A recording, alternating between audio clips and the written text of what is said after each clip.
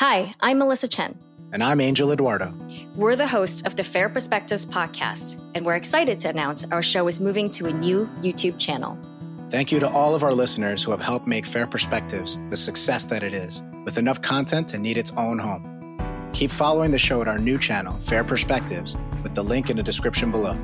Please subscribe there to make sure you don't miss our upcoming episodes. We're thrilled to have you as part of the Fair community.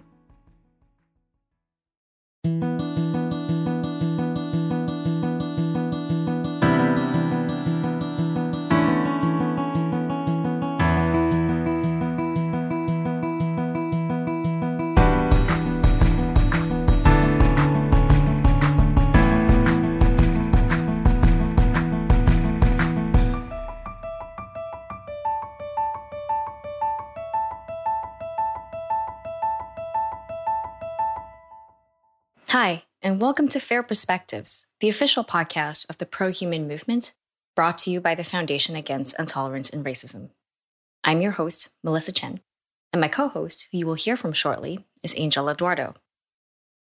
Today, we're speaking with John Wood Jr., a former nominee for Congress, former vice chairman of the Republican Party of Los Angeles County, musical artist, and a noted writer and speaker on subjects including racial and political reconciliation. He is also a national leader for Braver Angels, a nonprofit dedicated to political depolarization that runs workshops, debates, and other events where red and blue participants attempt to better understand one another's positions and discover their shared values. In this episode, we discuss why John is so suited to tackling the seemingly intractable problem of polarization, the issues with media today, the legitimacy crisis in our institutions, how to maintain social cohesion, how to get society talking again, and the jarring implications of Will Smith's Oscar slap.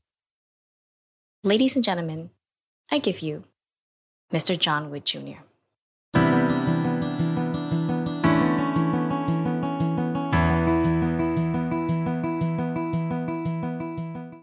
John Wood Jr., thank you so much for joining us. Angel Eduardo, Melissa Chen, it is good to be with you two. Very excited. I love hearing from you, and I love the opportunity to get to chat with you. I've been lucky to do it a couple of times briefly, but this is our first kind of extended conversation. Yeah. And I think one of the most interesting things about you, of many, many interesting things, but one of them is just the way that you've spoken about how your particular upbringing has shaped your way of interacting and what you actually do now for your living, what your mission on earth is. You know, as people probably know, you are with Braver Angels, and that mission of depolarizing America is an important one.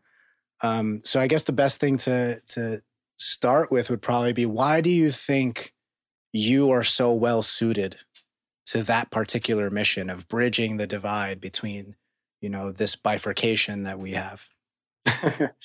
Well, it's certainly not because I necessarily set out to, educate myself in a way that would make me, sort of pre-trained, if you will, for this kind of work. But, many folks will know, but for those who don't, I come from a family background that is, multicultural, biracial in the household that I grew up in, and bipartisan. My mother is a liberal Black Democrat from inner city Los Angeles. My father is a conservative white Republican from Tennessee.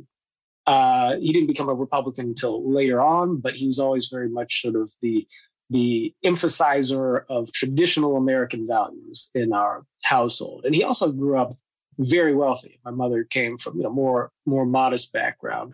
And so growing up, I had sort of three native environments in my life. On weekends, I would go and visit my mother's family, relatives in Inglewood, inner city LA. I'd jump on the bus with my young uncle, and we'd go from place to place, and got used to the idea that there are certain neighborhoods we didn't want to step foot in if we had the wrong color shoelaces on, or else we might not make it out the other side of them. over holidays, I would visit me and my brother would visit my father's relatives, including my grandparents who lived in La Jolla, which is an affluent coastal community in San Diego County.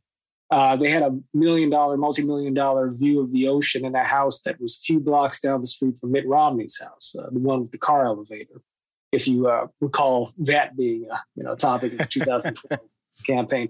But from day to day, I grew up in multicultural suburban Culver City, California, which is where the motion picture studios are largely concentrated. I went to a school district that at some point was ranked the fourth most diverse school district in America, largely progressive, socially progressive area. And my friends growing up were Korean and Japanese and Jewish and Arab and Indian and Black and Latino. And me as a mixed kid, I just sort of fit right into it. So I didn't travel a lot geographically, but I traveled extensively socioeconomically. And that, in retrospect, I realized is not a very common thing to have that sort of breadth of cultural exposure growing up. And what it sort of revealed for me or emphasized for me as I looked at the sort of disconnect in communication and understanding, both in my own family, between my parents particularly, but also just sort of across this tapestry of perspectives and worldviews, was that you had really good people who had very, compelling life experiences, in many cases, very much unable to understand or communicate with people on the other ends of some of these different life journeys, if you will. And I always sort of naturally found myself kind of interpreting people for people, right, across some of these different divides, and developed a real passion for doing so, because I always felt that, if I get what you're saying, if I know you, if I love you, if I have a connection with you and so forth. And yet I also feel this way about these folks on the other side of this identity question or what have you, it seems to me to be the case that there should be some potential for each of you coming to understand each other. And maybe I can be helpful in making that happen. So, that was sort of an organic passion of mine early on that eventually became something of a vocation, in politics unto today. So you eventually became the brand ambassador. Is that your role at Braver Angels? National ambassador. National ambassador. The grandiose sort of title, but the function there is I'm something of a roving sort of spokesperson for the organization to a degree for sort of the larger depolarization movement as it's forming.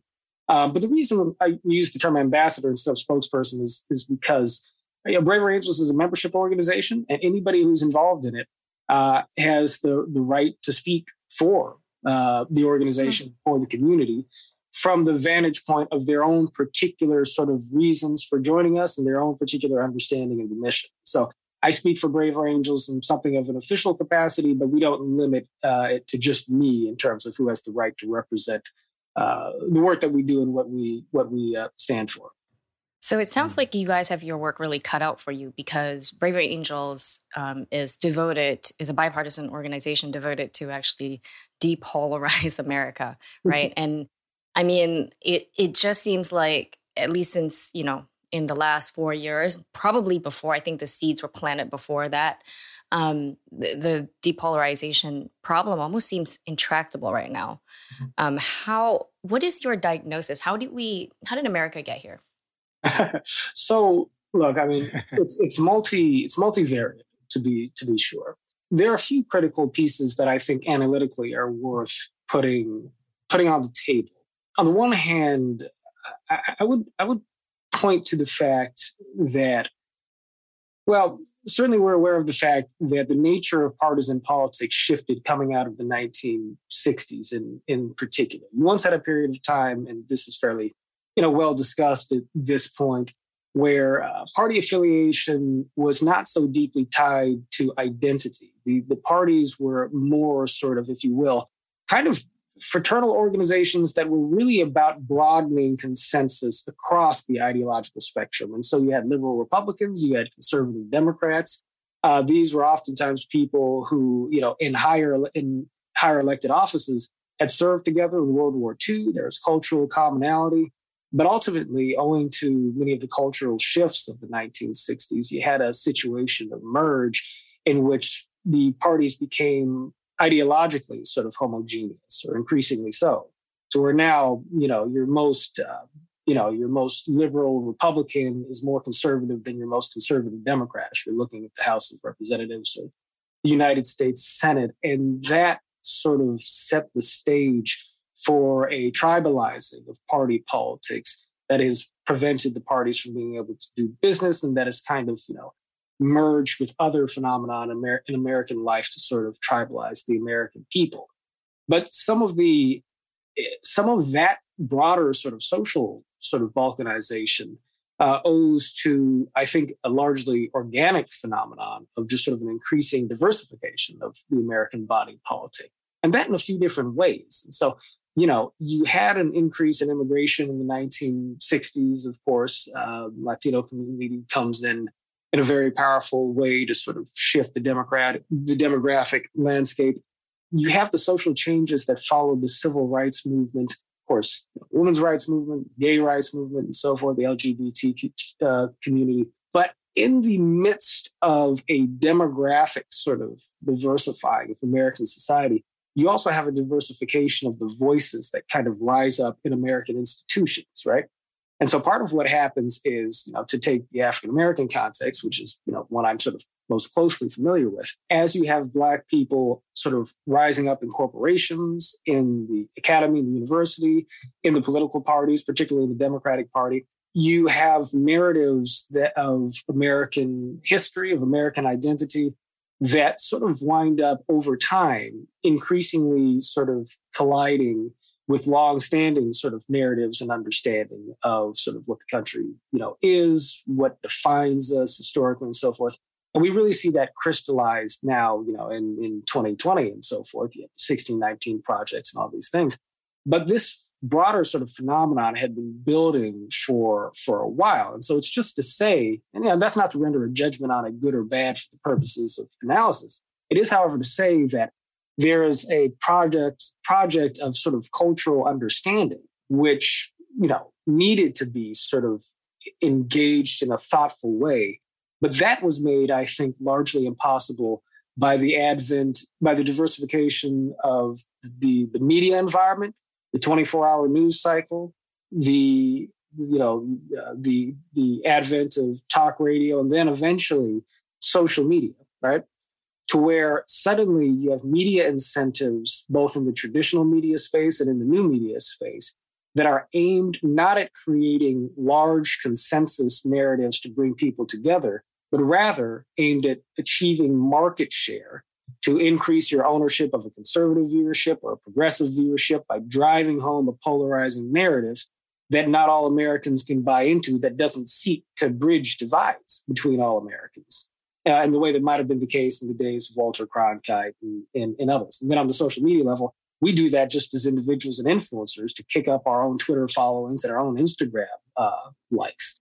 And so these things kind of collide as a perfect storm. The party structure, the fact that American society already was becoming more culturally diverse in ways that require us to get to know each other better once again, and then technology on top of that, it means we've got a real problem. Yeah, I wonder if you're familiar with this book that I'm constantly recommending it to people and talking about it. I'm actually amazed that this is probably the first time I'm mentioning it on this podcast.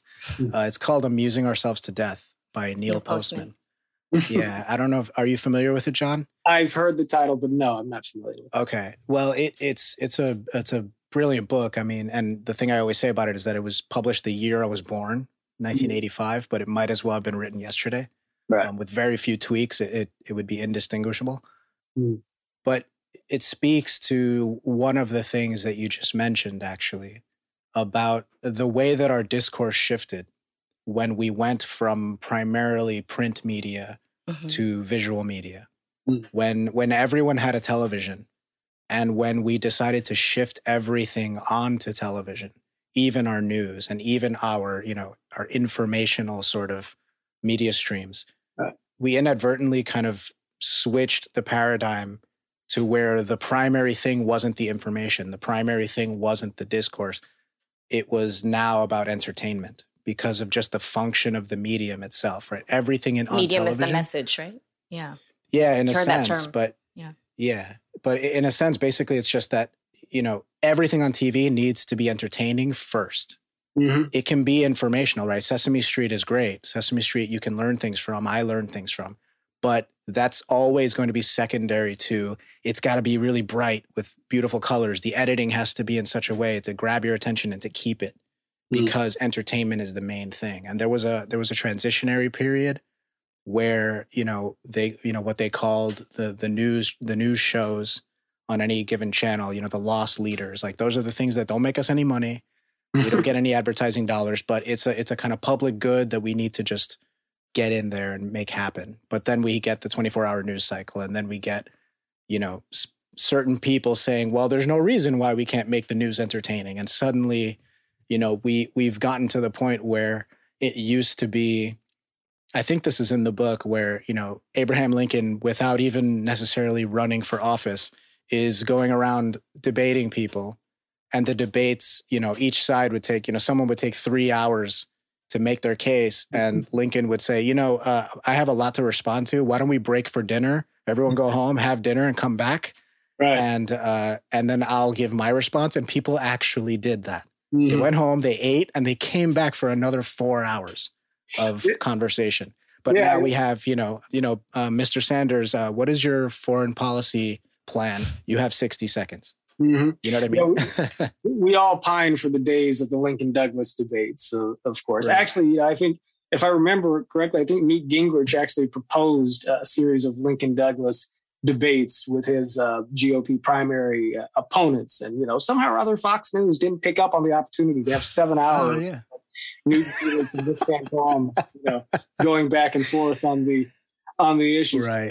Now history is complicated. Some people would be quick to, remind you, and I don't know if the author talks about this in amusing ourselves to death, but, you go back to the days of, yellow journalism, William Randolph Hearst. Did you guys ever see Citizen Kane? Of course. Yeah. I mean, journalism in those days was sensationalist. It was misleading, and it led to terrible consequences for the real world. I mean, I guess Hearst got us into a war with the Spanish based on, false reporting and so forth. So, it's not to say that this dynamic has not been the case, but I do take your point very much to heart, because when you add in the visual dynamic and so forth, it does create a context in modern society where, not only are things sensationalized and we are back to sort of prioritizing theatrics over truth and substance, if you will, but our attention spans have grossly diminished, Right. And there's literature, tracing this out. I mean, I'm not going to get this exactly right, and I can't give you an exact source, but I encourage people to fact check me on this. But I believe there's research that shows that back in the 50s and 60s, Americans had an attention span that allowed us to sort of focus on average on a single subject for, I think 30 or 40 minutes or something like that, or maybe longer. And that's literally down to something like 30 and 40 seconds. I mean, it's some utterly sort of like, astonishing devolution in our capacity to just sustain attention on a single topic or a single idea, So I as people will, some folks will know and maybe complain about, I buck against that trend through my long kind of stemline monologuing sort of style. And maybe I should check myself even right now. But it is a part of the problem, because the truth is that reality is complicated. Reality is nuanced, right? And if we expect the important issues of our time to be digestible in a way that allows us to actually reckon with them in the space of a 30-second soundbite or a 10-minute argumentative, talking head segment on a cable news channel, then there's no hope for the discourse of democracy.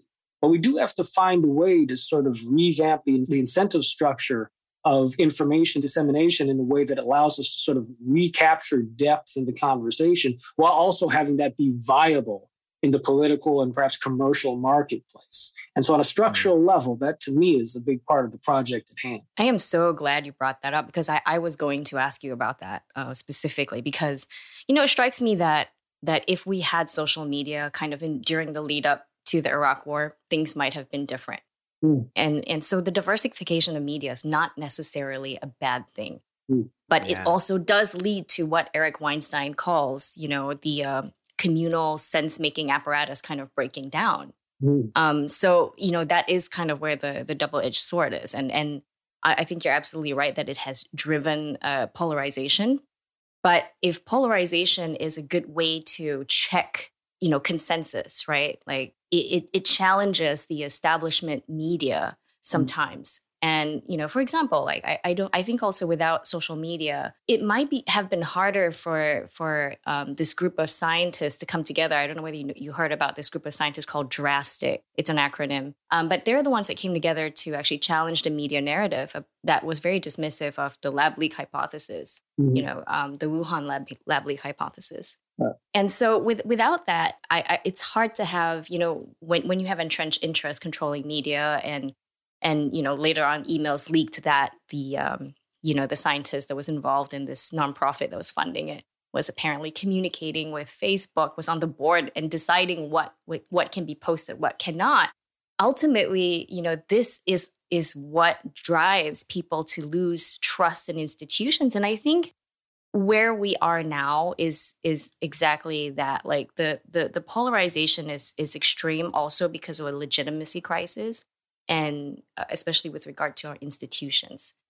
I don't know if you have weigh in on just like how bad is this institutional trust problem? I can weigh. And yeah, I can definitely weigh. First of all, let me just say that, Melissa, you're making a sharp point, and I do agree. I mean, we can sort of bathe in nostalgia over the golden age of journalism and so forth, and it is true that, Walter Cronkite, although I hear that the idea that he was the most trusted sort of man in America is maybe based on some polls that were not conducted in the most rigorous sort of way. But, the irony. As a general matter, though, it is true that we had a common source of information that gave us sort of a common frame of reference as American people, and that attended what on a partisan level was low, an era of extremely low, affective polarization, right? Meaning, personal, bitter, tribal polarization. But, a couple of things to be said, even about that era. One, genuine movement conservatives felt that, the mainstream media, even then, was not on their side, felt that Walter Cronkite was not telling the story of an America that they could entirely sort of relate to. And, this was sort of the wing of the movement that produced Barry Goldwater that ultimately would become extreme in the Republican Party. And, mainstream journalists were not popular at the Goldwater convention in 1960. And there's some stories about that, stories about mainstream journalists, maybe even like bugging Republican candidates and so forth. I say bugging as in, placing recording devices and whatnot. Yeah, no. There's a whole history there to be unearthed that I'm not an expert in, but people feel free to fact check me on the specifics of that. The other thing that is very much worth mentioning is that the low levels of polarization in that era between the parties. And, I think it would probably be fair to think that this, at least up until a certain point, would have been sort of reinforced by the media architecture, was purchased at the cost of each party largely being disinterested in including African Americans in the larger political conversation, right? And so there are ways in which legislation could be passed on a bipartisan basis as long as it was agreed upon by both sides that African Americans would not be enfranchised in the process. And so in the New Deal era, for instance, you had housing legislation that was put forward by Democrats, by liberal Democrats on the basis that it might be integrated, that then received pushback from Southern Democrats who wanted to see such projects be segregated, and Republicans who were opposed to the advent of, the broadening of public housing, period, proposed that such projects could go forward if they were on sort of an integrated basis as a means of killing the legislation. And so the compromise that ultimately comes out is the Democratic Party sort of circling up and saying, okay, in order to keep our folks together, we will pass this legislation to see to it that this housing gets built, but that it will be of no direct benefit to African Americans, at least in terms of sort of integrating it together. There are a number of different examples like this in legislative history where either the parties keep together within the party or the parties work together across party lines in ways that are activated only on the basis of excluding the interests of people of color, right? And so you can say that polarization, that lack of polarization is purchased at a cost because, to your point, when you have a single institutional sort of center of authority, it does have a tendency to push out dissenting voices. It does have a tendency to keep, people who might have an insight or an interest in focusing on some aspect of truth that's inconvenient to the parties in power, party small p, that is, they get pushed out. And so social media, and I think that your examples are good ones, the lab leak hypothesis, et cetera. Social media provides people a way into the conversation where the traditional gatekeepers may not have allowed it before, right? But, you got two problems. One, perhaps the folks who are running the social media company are now themselves sort of grafting into sort of the larger established leadership class in ways that reintroduce the gatekeeper problem, perhaps. Mm-hmm. And two, because of all the perverse sort of incentives governing the conversation, broadly speaking, it does what Eric Weinstein said, which is sort of scramble our collective sense-making capacity. And so there's no silver bullet. Everything is a matter of acknowledging trade-offs so that we can find balance, right? That's really what it is. And when we, mature enough to be able to accept the fact that there are no perfect solutions, but by working through the trade-offs, we can find progress that, allows us to achieve greater balance and build from there, then we can start, moving it forward. But until that's the case, as long as the balkanization of our political culture leads every institution to seemingly be a vehicle for an ideological agenda, as each one tries to maintain its sort of gatekeeper status in its own universe, then the American people, broadly speaking, will have no reason to trust Congress, media, the universities, the churches, even, and the other major institutions of society, because they increasingly seem like they're not trying to represent the general interests of society, but rather the particular political and social interests of one group or another. Yeah, it's reminding me, I don't know if this is a fair analogy, but it's reminding me of, a dictator's approval ratings.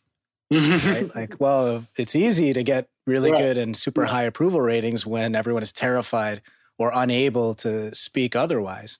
Yeah. But maybe a fairer analogy is to that of, growing through adolescence into adulthood, right? It's when your parents are in charge and they make the rules and you must follow them, and there's very little you can do about it, there's a much easier way to maintain order in a household, right?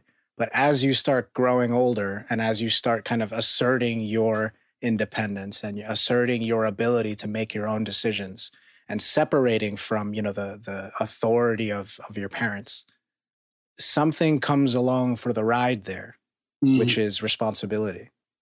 Now you must grapple with the responsibility of you having more autonomy and you having more authority over yourself, because, the dynamic has shifted. You have now, because you have more autonomy and more authority over yourself, you now have a greater effect on the dynamics within the house. Mm-hmm. Right. And so you have to now be mindful of, what am I doing and how is it changing the dynamic here? I think we're in an analogous state in our country because of the way that we've grown and the way that our discourse has changed. Walter Cronkite giving us whatever the narrative is, however compromised, however exclusive it is to particular voices and groups. It was easier to maintain an idea of, everything is fine. We're all in this together. Everybody understands the same reality, which I think, the evolution towards people being able to speak out and people being able to say, that's not my reality at all. Here's a completely different one. Now we need to put them together and see what happens. I think that's a good thing. But the responsibility then becomes, well, now it's very easy for us to fall into silos and actually hear each other out even less. And the cohesion suddenly becomes a responsibility of ours to maintain. Do you think that's a fair analogy, would you say? Yeah, well, you're keeping it on brand with the fairness. I would I didn't even think of that, actually. Oh, well, no, no, but I do think it's fair. To your point, I heard that Vladimir Putin is polling very well in Russia right now. While his country starves, while he loses, the war and so forth. I think that your last point is the thing to really sort of seize upon, which is that it becomes up to us then to sort of maintain the kind of social, the cohesion, right, of the social fabric. It's part of the innate tension within liberal democracy, small L liberal democracy, a society of liberty, right, where ideally we have social mobility, people can speak freely, that the hierarchical structures of society will come under pressure. They will shift and flex, and things will inevitably be changed and reformed as new groups find their voice, as different interests sort of mature and leverage and bring different arguments to the table that move things in different directions. But the thing beyond having sort of a sophisticated constitutional structure that's meant to sort of leverage conflict and disagreement into compromise and progress. But the thing that makes even that essential sort of, architecture of civic life operational, if you will, is sort of a core sense of basic trust and goodwill between the American people, between the people of any society. That in our society, particularly because, we are a society founded on ideals, right? Founded on principles much more than we are founded on the idea of blood and soil, our racial history of racism and all of that notwithstanding. It means that, we're not going to be able to maintain a larger national unity by appealing to the fact that we're all, Frenchmen, have a common ancestry, or appealing to the fact that we're all Jewish, or that we're all, this, that, or the other, because we're not. We have to be able to sustain a commitment to ideals, but even in the absence of a deeper commitment to sort of a shared, overarching political philosophy, our common humanity still has to resonate within us as a basis for wanting the good for other people in a way that compels us to act honorably and fairly, right? In a way that compels us to, on a basic sort of level, uplift the idea that it is desirable for us to love our neighbors as we love ourselves. Now, everybody's not going to fall in love with the golden rule. And even though you've got 2 billion Christians around the world, that, that biblical principle is not necessarily one that's taken very seriously in a day-by-day how I live my life sort of sense, even necessarily by most of them. But you don't need everybody to sort of buy into that. You need a core of society, left, right, black, white, religious, secular, et cetera, to ultimately, and certainly within the institutional centers of our society, sort of embrace the idea that ultimately, there's some commonality to our greater interests on the basis of the fact that we are human beings. And part of what that reality is the fact that true human flourishing is a product of our being in relationships of trust that can only be sort of activated if somebody is willing to go first in saying that I believe you have value on the basis of the fact that you're a human being and that you are not fundamentally dissimilar from me. And you can provide a religious sort of, argument for that, made in the image of God, et cetera, et cetera. But it was that spiritual instinct that Martin Luther King Jr. tapped into, that sort of moral conviction that ultimately part of human nature is that we have a conscience that can be spoken to. And that if we can signal to our enemies the fact that even as we have deep disagreements with them and are willing to do combat and on a political stage and on a social level, that ultimately we mean them well, that the changes we seek are meant for the good of all humanity, even if we have a particular sort of urgency in achieving, in this case, equal rights before the law, for African Americans, for people who are marginalized directly in that context. But the larger outcome we're seeking is one in which Black and white, Southern and urban, liberal and conservative can live together in a community of equals where we can genuinely be friends, right? So long as we have an understanding that it is a part of human nature to be that way, that we have these better angels of our nature to be spoken to, we can have confidence in the idea that there's progress to be made by appealing to that. But if we lose sight of that and come to the conclusion that on the basis of your being a liberal Democrat or my being a conservative Republican or what have you, that you're just a communist or I'm just a fascist and your human value is reduced to nil because of that, then there's no reason to invest in institutions anymore because they could only ever be bludgeons to socially and politically punish the other side. And so on that level, I do consider polarization to be a spiritual issue, even if it's not necessarily a religious one, so to speak. What I'm hearing from both of you, though, is that we're going to have to just trust people to be good. And I'm like, that doesn't sound like a good plan, at all. And also that means that in terms of engagement, it has to be one-on-one because it sounds like a cultural issue to fix then. And it doesn't scale. Systems scale, right? But human beings, if it requires to build trust one-on-one, doesn't really quite scale. It's going to take, forever to do that, if at all. I think one of the problems here is that I think with political polarization, that's one thing, right? So you can have a different opinion on, say, the abortion issue, or you can have a different opinion on what the marginal tax rate should be for billionaires. And I can have a different one. But where things really, really fall apart, I think, is when we have a complete disagreement over values, right? And how do you bridge the value gap? Because if we don't have the same values, or if the term, meaning we don't even agree to the basic fundamental terms of debate, how do we even start having a conversation? Because I think that's where we are. Since the election of Donald Trump, increasingly you have seen this divergence where instead of the other side being wrong, the other side's actually evil, like completely evil and not worth engaging with. And I wonder how we're going to reverse that trend, especially with the methods available to us. Well, I do want to correct the impression that I may be giving you, that we need to rely on people to be good. Speaking of people's conscience is not relying on people to be good. You speak to their conscience because you need to, because otherwise they're going to keep being bad, right? See, Martin Luther King Jr. is my role model. And the nonviolent philosophy that he represented, that he believed in, that he taught, is what I seek to ultimately leaven the work of depolarization with.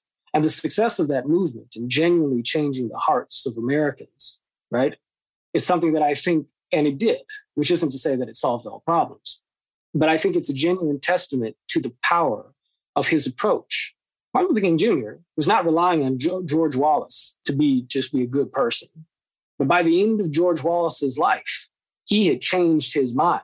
He had changed his heart on the idea that Black people were inferior to white people and not entitled to equal dignity and equal treatment before the law. And Shirley Chisholm herself, if I recall correctly, and I think you can find an article by Christina Hoff Sommers detailing this in wonderful detail, wound up establishing a friendship with him, or at least a relationship with Wallace, towards the end of his life that was only made possible by this change of heart. Jerry Falwell is another who would have been adamantly on the side of segregationists in Jim Crow segregation in the 1960s, who changed his point of view as time went on, and whether, that was posturing on his part or not, I would like to think it was sincere, but it was genuinely sincere. For many people in the rural South who had very different social points of view, but over time came to change. And what King did was he spoke a message which said that those who are in the throes of racist hatred are not irredeemable. I love them because love is what animates those of us who believe in the human capacity for redemption that is implied by the idea that we are made in the image of God. And yet, Dr. King also made the point that these were people who were caught in the sickness of sin, if you will, in the sickness of racism in a way that was damaging society and damaging themselves. It was not something to be retreated from. It was something to be stood up to, but with the moral force of speaking truth to power rather than personally condemning your opponents, right? There's a difference between those two. Yeah.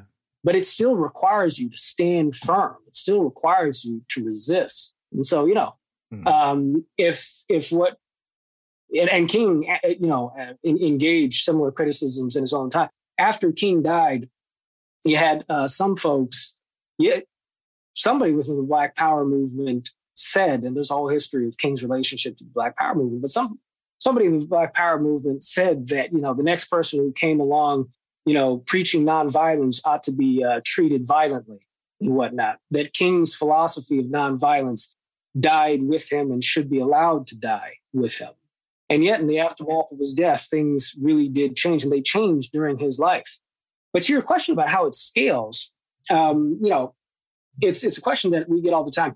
Braver Angels is seeking to establish not just one-off conversations for interpersonal depolarization, but sort of a systematic way of building an ecosystem that reinforces a depolarizing and more deeply sort of empathetic and unifying sort of culture of democracy that can then begin to export the norms that are generated within it back out across the sort of institutional landscape of American society. And whether it's Braver Angels or FAIR or any number of other organizations, to me, that's the thing that has to be accomplished. So the container we're creating is one in which we tell a story that is meant to be unifying for Americans, not giving short shrift to our differences, but making the case that we still have a common investment in a shared project of democracy. People come into our community, they participate in the workshops, they organize together, they get to know people on the other side. They learn ways of communicating that stand in stark contrast to what we get at, hate to say it, but many universities, many DEI programs, certainly watching cable news, left or right? And then they take that understanding, they take those skills back with them to their place of business, back with them to their classroom, back with them to their local community, back with them to their kitchen table.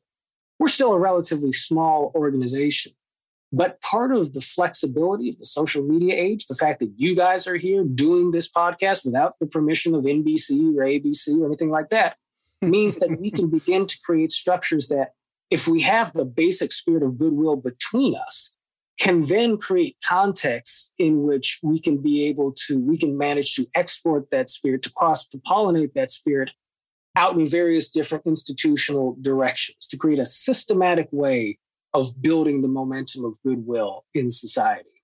But I do agree with you. That strategy needs to be there, because if it's not, we might know how to have a conversation, you and I, Melissa, that allows us to engage our disagreements and walk out of it on the other side, feeling like we understand each other more deeply and are committed to each other on a level of goodwill. But if we can't find a way to scale that up in democracy and in various different sorts of, places that we're talking about, it's not going to be enough. So I do agree that is the priority.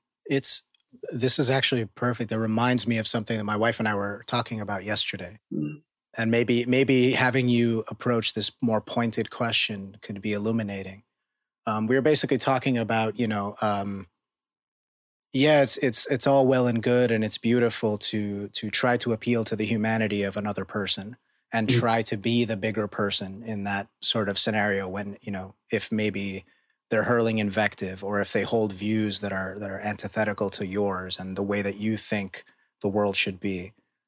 But how, the question was basically how am I supposed to engage with someone who, let's say if I'm a gay person and I'm engaging with someone who believes that gay people shouldn't exist, Mm-hmm. right? How am I supposed to talk to somebody like that? What can I possibly say or do? How is there any potential to engage in any kind of meaningful or productive way with someone who doesn't even want me to be here, Mm-hmm. right? Who wants to erase my existence is the way that you always hear it. How would you engage with that? How would you deal with that sort of challenge? Yeah, I mean, people on the left, in the social justice left, have a phrase, so many phrases, and one in particular sort of applies to the problem here. Like, I don't want to do the emotional labor. Why should I have to take on board the emotional labor of engaging with somebody who's going to deny my humanity? And conservatives and Right. Just left of center, right of center people don't use that language as much, but they go through the exact same thing, really. And the hard truth of this is that, let me qualify this by saying that every opportunity to speak to somebody who has a bitterly kind of, offensive or repulsive, point of view to you is not necessarily one that you should or need to take, right? So I'm not necessarily asking everybody to be sort of, a Gandhi-like, depolarization culture warrior in every moment. But to the degree to which this may become necessary, and it is on a larger level necessary for some of us to have these conversations, you have to have an internal fortitude that allows you to see the human being behind the hatred, behind the anger, and behind the ignorance. You have to be able to sustain your own capacity to absorb that anger, that ignorance, that vitriol, to listen to see where the pain may be coming from, to listen to see what the actual moral ideal or moral foundation that this person, maybe in an utterly distorted way, is actually trying to defend. You have to be able to listen long enough to be able to identify that. Take it all on board. Understand that it's not about you. They're genuinely the one who is sick in the situation. What you want to do is keep from catching that sickness yourself so that you don't start reciprocating, the bile, if you will. And then demonstrate the fact that you've heard the individual, you understand what it is they're saying, and then make your point in a way that can speak to whatever it is they're genuinely feeling, in a way that, they will hear and that will signal to them the fact that you're not fundamentally their enemy. This is what nonviolence is about in communication, philosophical nonviolence. And it's what Daryl Davis demonstrated in his willingness to engage with literal members of the Ku Klux Klan. Let us not forget, spending countless hours getting to know them one by one. People who very literally were, if not denying his humanity outright, denying the idea that his humanity implied an equality, with them as supposedly, superior human beings. He was able to take all of that and ultimately, speak to some of their deeper concerns and demonstrate the quality of his own character in a way that caused them to reflect on the things they'd been saying and realize, holy God, I've been believing something all of this time that isn't true.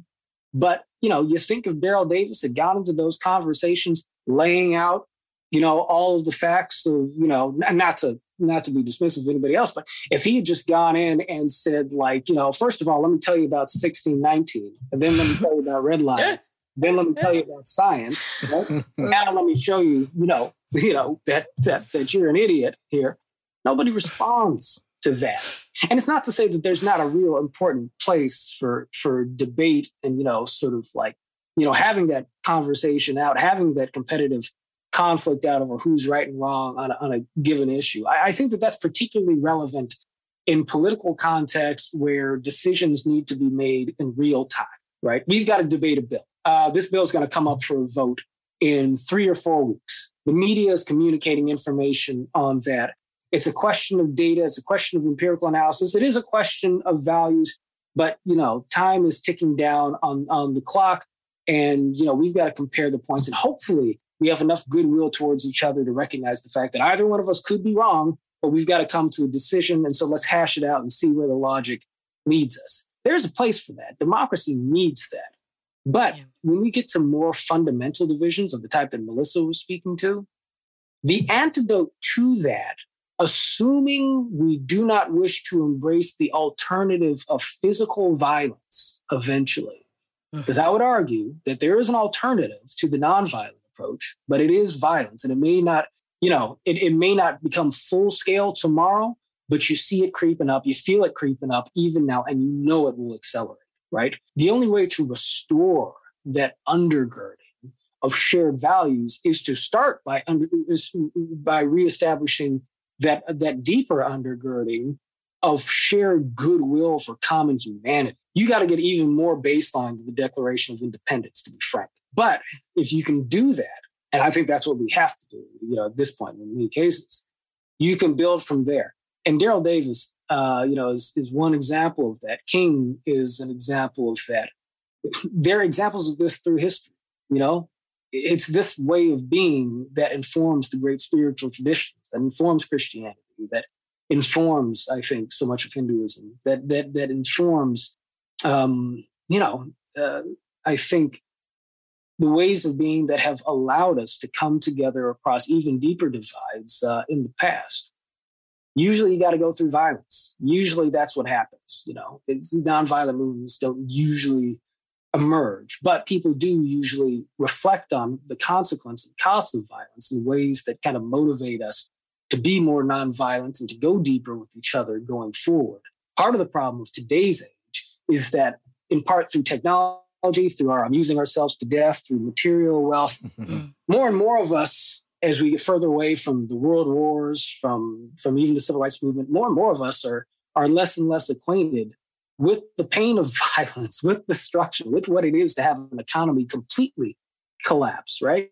We're many of us are so comfortable, that we don't take seriously the idea that, our casual sort of, contempt for each other could lead to societal circumstances that, most of us millennials and Gen Z folks ain't ready for.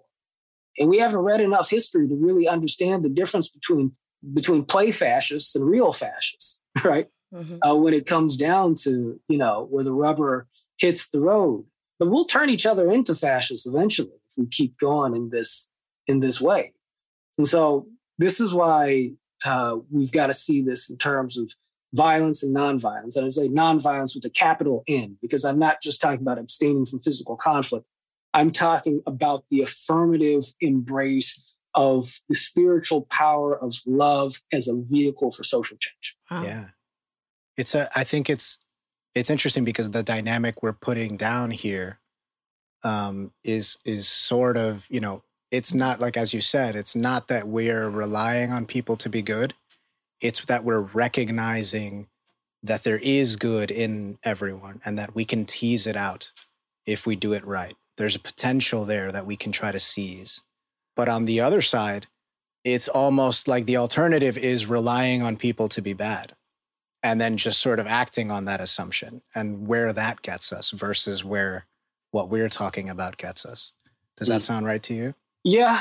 I think I do hear what you're getting at, because you do wind up sort of, whether in a conscious way or a default kind of way, either having faith in the idea that no matter how bad somebody and a group of people in general may be acting in the moment, that there's goodness that can be reached, or you have confidence in the idea that at a certain point, people have crossed the line of no return and there's no changing their behavior. And so we have to arm ourselves. And, you may not be thinking about that directly in terms of violence. You may be thinking of that in terms of, okay, we've got to win the election. We've got to raise up our own institutions. We've got to put in place various safeguards and so forth.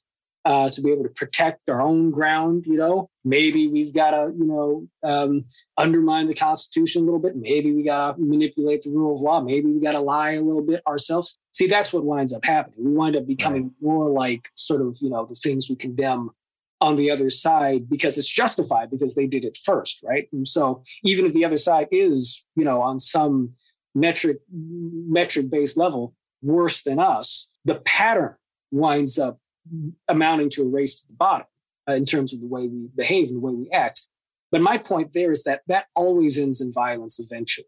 You can't sustain that as a status quo, as an equilibrium.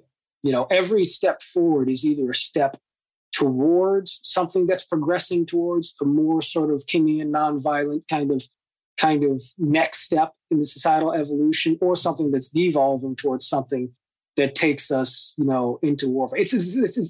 It's the civil rights movement or it's the Civil War, in my mind. Right. That's the dualism that I see. I wonder if when you were talking about Daryl, I was just thinking about a couple, antidotes.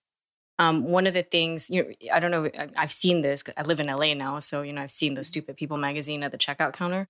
They have this page like celebrities, they're just like us. And it's just like pictures of people like pushing carts and things like that. I think with fake noses and all that. Yeah, right. But they're doing normal things just like the rest of us. Right. So I think that's what Daryl was so successful at. He, especially being a traveling musician, a jazz musician, was able to inspire some of these KKK members to go like, whoa, this guy is really talented. He plays music just like any old good white guy, so talented. And having that allowed him to really use that as a vehicle to bridge that gap. And with regard to, I don't know, I guess, what you said, the love as the vehicle for social change, my God, that is such a hippie concept. But, I think there is, like when, just personal antidote, when I was trying to convince my mom at the time when my sister came out, she came out to her out of the closet.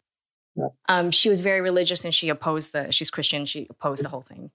And of course it caused a big rift, right? But at the end of the day, this instead of denouncing her as some sort of homophobe and everything, which, is par for the course today, understand that from her perspective, her opposition to it was actually motivated by love. She just didn't want to see her daughter go to hell. Right. And if you understand that, and you understand that sometimes people come to the wrong decisions, because of love, ironically, and we see that a lot today, that maybe there's an inroad. Of course, we're nicer to our family than we are to some random stranger on Twitter, right? And we don't understand the full context of how this person came to be and how they came to see the world. But I do think that these two, there is some mechanism in these two examples I gave that can kind of help bridge gaps between people, two people who seem like they have a chasm, like an unassailable chasm between them. And I don't know if you have any other ideas or recommendations for, because at at FAIR, like that's something that we're trying to do too. We're trying to promote this culture of common understanding. And right now, especially if you think of all the debates going on in the country, it seems like the pendulum is swinging like the other way, right? There is a backlash to a lot of the kind of inflammatory race narrative that's been in the media. And now you see the Republicans trying to pass these bills and everything. And so we're in this period where we're kind of seeing, pendulums swing. And those of us are like, whoa, a little horrified by what's going on. But where do you see this going? Does it resolve in some synthesis? Yeah, I think that it becomes a question of what we do, honestly. You and me and Angel, FAIR, Brave Angels, and everybody listening, right? I mean, I think that this really is a unique time in human history. The basic dynamics of human nature are sort of unchanged. But again, you combine it with the technology issue, you combine it with the sort of structural changes in politics or demographic changes and many other things, sort of the receding, I think, of maybe deeper spiritual commitments, the kind of, I don't know, it's one thing after another. But I think that part of my larger critique of modern society and kind of liberal society is that long before information technology, we became so impressed by our own intelligence that we thought that moral and social progress was largely a function of getting the right answers through proper calculation, you know? And that if you've got the right argument, that should be enough to persuade other people of it or to justify powerful people centralizing power and influence, within their own hands without having to listen to other folks, right? And I think that part of what's got to come back now, which was captured in the nonviolent and, King's generally politically liberal, but it was captured in the nonviolence of Dr. King. It was captured in the conservatism of Russell Kirk, right? That was where the conservative movement began before it sort of went in another direction, and now in a totally other direction, I would argue, is in emphasizing the idea that, the true substance of human goodness does not come precisely from your ideological or political or social opinions. It starts with who you are on the level of character, on the level of virtue. Are you honorable? Are you courageous? Are you compassionate? Are you fair? Are you wise? Are you understanding? Right? Do you bring hope? Do you have integrity? A person can have all of those things and be way to the left or way to the right. That's my bottom line reality. Now, I think that, part of the classic intellectual virtues, intellectual humility, and so forth, part of what comes with that is an open-mindedness that allows us to take in new information and change and evolve in our views. Part of what's terrible today is that we have valorized stubbornness. We valorize not changing our minds. We've confused that for integrity, right? The fact that I believe this and I'm not going to change because this is right and that's wrong. And I know that that's wrong because I know that you're wrong, right? I don't like it, right? Flip-flops, yeah. Yeah, exactly. Obviously, I'm being simplistic here. And it is possible for people to change their minds for political expediency, and that's not good either. But what I'm saying is that this is a virtue question. And love in King's vernacular was a virtue, right? Agape love. And he would, by the way, he would draw the distinction between agape love, a love of overarching goodwill. That there's a difference between that and like affection, and certainly, romance and so forth. But that King said, he said, when God said to love your neighbor, he said, I'm very glad he said, I'm very glad he didn't say to like your neighbor.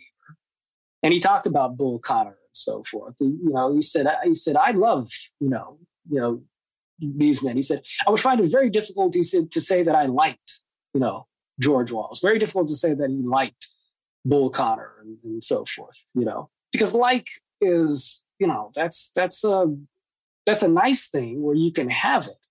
But that's not a deep moral commitment, right?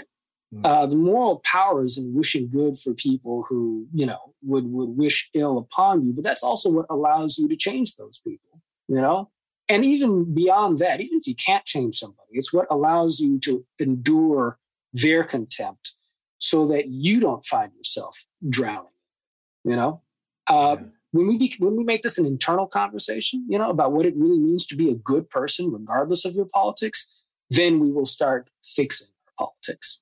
Yeah. Now, John, I know we're coming close to the edge of your time here, and I didn't plan to ask you about this. But before we get to the final question that we ask every guest, I really wanted to get you on record talking about the slap heard around the world. We were discussing it a little bit yesterday. And I didn't plan on asking you about it, but it seems to me that it's reflective of so many of the things that we're talking about right now.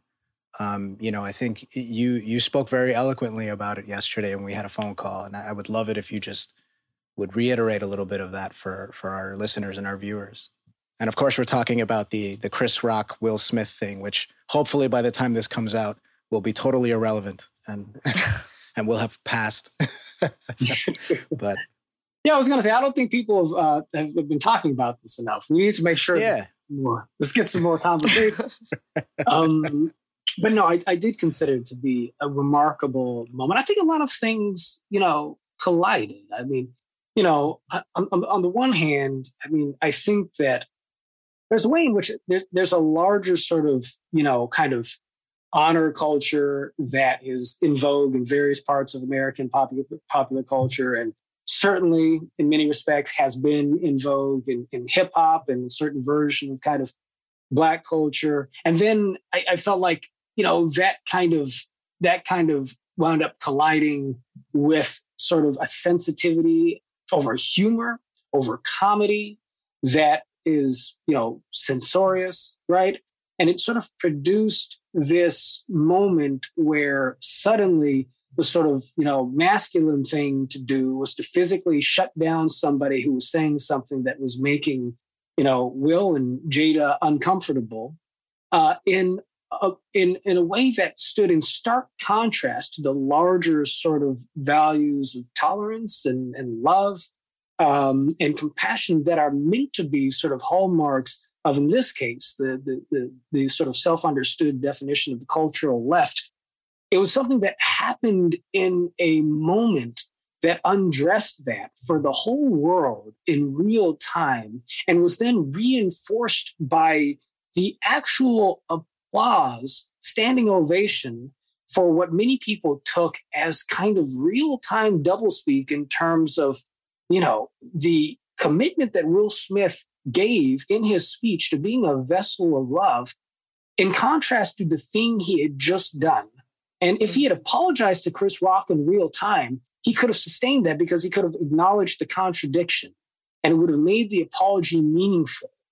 But by essentially apologizing in a way that held him up to a certain moral standard that he clearly just violated without actually repenting to the person that he had just done harm to, I think it left the whole world just kind of looking at that, or so much of the world looking at that, and saying to themselves, okay, this is the truth in terms of the moral decay that's happened. Like you can't deny it. I think even for people who were, in the room, I think there is the type of thing where I imagine you could feel it, but you couldn't stop it, right? Now, I do want to say that, what I'm saying here is a little bit of a simplification, to be sure, because I actually really like Will Smith. I think Will Smith is a good guy. I think that I think he had a mental breakdown because I think the guy lives a high level and very kind of, in many respects, I mean, you just say he lives a weird life, and I'm not casting judgment, but I'm just saying that, when you're in a position like that, things get under your skin, into your head, and it all just came out. I think that many people were applauding him because they love him. He's their friend. They, spend all the time celebrating him. But it was a moment that still revealed deep moral hypocrisy, wedded to power and privilege, that I think may ultimately prove to be a good thing because it may cause us to reckon with ourselves a little bit, right? In terms of what our moral priority, what our priorities actually are as a people. What do we really stand for as opposed to what we say we represent? And so to the degree to which it might set the stage for some deeper reflection, for some come to Jesus moments, so to speak, I think it might actually prove to be a good thing. And, and I hope it ultimately winds up being a good thing for Will as well. I will say that before we move on to the last question, that one thing I was shocked about, among all the bad takes of this incident, is the fact that there are actually slap truthers out there who don't believe that this really happened. Like, there are a whole bunch of people who actually think this was staged still. That surprises me. Like who was this good for that they would stage it? Like, okay, the ratings. Yeah. They got like a 10%, but okay, that was worth losing your biggest career. Embarrassing the entire industry. Right. I mean, I don't want to be demeaning to anybody who's suspicious here, because I've heard from a few of those folks too. Too. But you just can't believe anything anymore, though. Like that's exactly the point. That's exactly the point. Yeah. All right, John. So Focus at FAIR is providing a pro-human perspective to, the major issues that we're dealing with in society. What does pro-human mean to you, and how can everyday people embody that? Yeah, well, for me, pro-human means that we center our estimate of the value of people on the basis of the fact that they are created with dignity because we have dignity and expect to be treated with dignity ourselves. You are like me, Melissa. I am like you. We're not exactly the same. We got a whole bunch of differences. But on a fundamental level, we come into this world breathing the same air, drinking the same water, and having the same deeper human needs. And so we ought strive to help one another flourish, according to being able to realize those needs, recognizing the fact that my ability to do that is somehow connected to your ability to do that. I have a moral obligation to you on the basis of the fact that we are human. We should romanticize humanity a bit in that way, and I think that we can do that if we remember that the way to do that is to give permission to yourself to truly love humanity and the things that we share as human beings. Because I do think that love is the core virtue that animates all the others at the end of the day, anyway. That's the starting point from which we can arrive at a beloved community, as Martin Luther King Jr. would have said. If you ever start a religion, sign me up. I'm all in. I'm all in. Well, Angel, that'll be our next project, buddy. Let's work one up. And I'm already ordained. Called Angel. Yeah. Well, that's cool. I'm already ordained. I've got one wedding under my belt. I just got ordained too. I'm marrying my friend Kim Iverson. What? Oh, beautiful. Really? Wow. Well, there you go. Look, Melissa, we're already started. I don't know if you want for that to be a secret or not, but I got my ID card and everything. Yeah. I got it in my wallet somewhere. But yeah. All right, I'm joining the cult. It starts as a cult first, and then a proper religion when we get the numbers up. That's it. John Wood Jr., thank you so much for joining us at Fair Perspectives. Thank you, Bo. It's a pleasure to be here. Thank you for listening to Fair Perspectives. If you'd like to support the show, you can do it by subscribing on YouTube and on your favorite podcast platform and leaving us a positive rating and review. You can also access exclusive podcast content, such as Q&As and bonus episodes, by visiting us and signing up at fairperspectives.org.